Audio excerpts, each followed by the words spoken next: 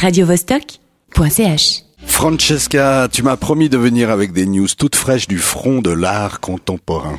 Et j'ai tenu parole, des informations toutes fraîches aussi de la chair tendre. Car il s'agit d'artistes jeunes dont on va parler.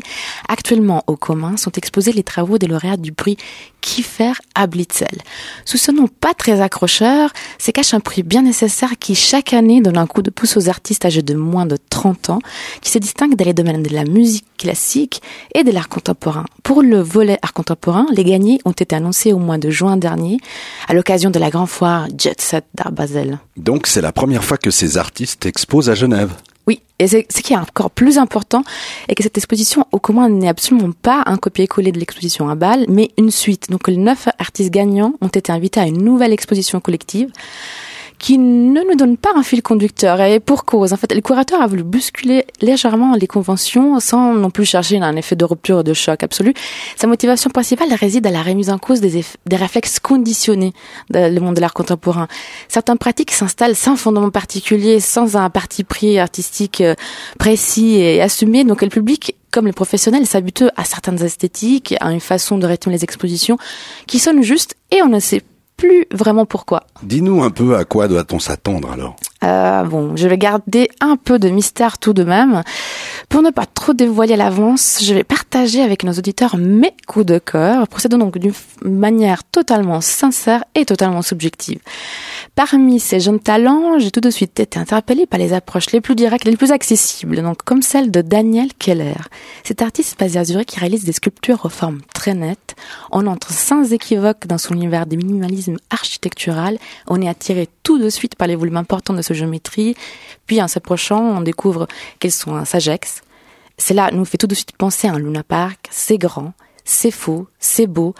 Et puis c'est aussi tentant pour ceux qui, comme moi, ont parfois envie de gratter les grains de polystyrène. Dis-moi la vérité, toi aussi t'aimes gratter les sagex. Oui, mais je préfère carrément éclater les papiers bulles. Daniel Keller n'a pas travaillé avec du papier bulle. Non, mais il aurait pu. L'artiste emprunte une multitude de matériaux. Le bois, l'aluminium, la mousse, le plastique. Rien n'échappe à son envie d'explorer la matière, de l'imiter, de la décontextualiser. En regardant attentivement son site internet, j'ai même découvert, parmi ses premières expositions, une petite sculpture composée par des lacets de chaussures. Ça, c'était en 2010. Justement, en regardant son œuvre de manière chronologique, on trouve une constante. Récemment, l'artiste exprime une préférence pour les gros formats. Les caractères imposants et désormais indissociables de ses pièces. Donc, Daniel Keller évoque l'architecture et aussi les mobiliers urbains.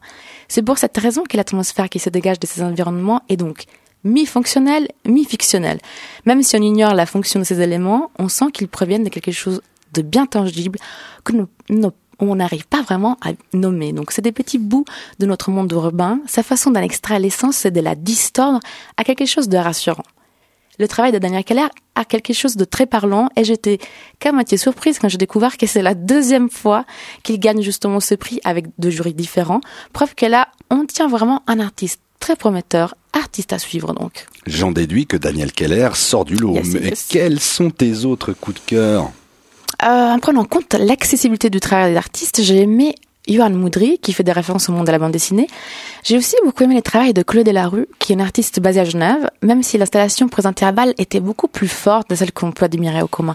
À Bâle, on pouvait mieux sentir son travail entre matière organique et technologique, la peau, la chair d'un côté et les câbles, les néons de l'autre. On comprend pas bien si on est dans un laboratoire de taxidermie ou bien dans un studio secret dans lequel on fabrique des mutants, on sait pas trop.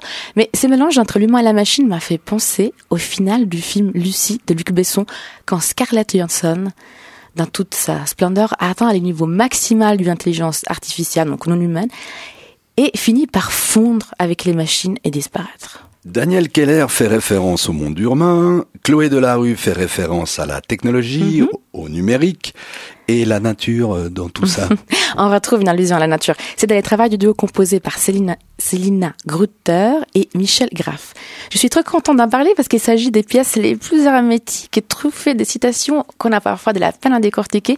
Il faut prendre du temps, mais surtout ces pièces sont difficilement indissociables de leur performance, d'un travail avec les mots, les paroles, les acteurs. Donc je pense que c'est les performances des acteurs qui activent ces pièces, c'est l'interaction humaine qui est même à la base du travail de ce du haut. Donc là, je trouve qu'il nous manque carrément un bout pour apprécier ce travail. Je suis donc restée un peu sur ma faim, je dois avouer, pour ce qui concerne Célina Grutter et Michel Graff. Mais bon, c'est toujours bien d'avoir encore de l'appétit d'art. radiovostok.ch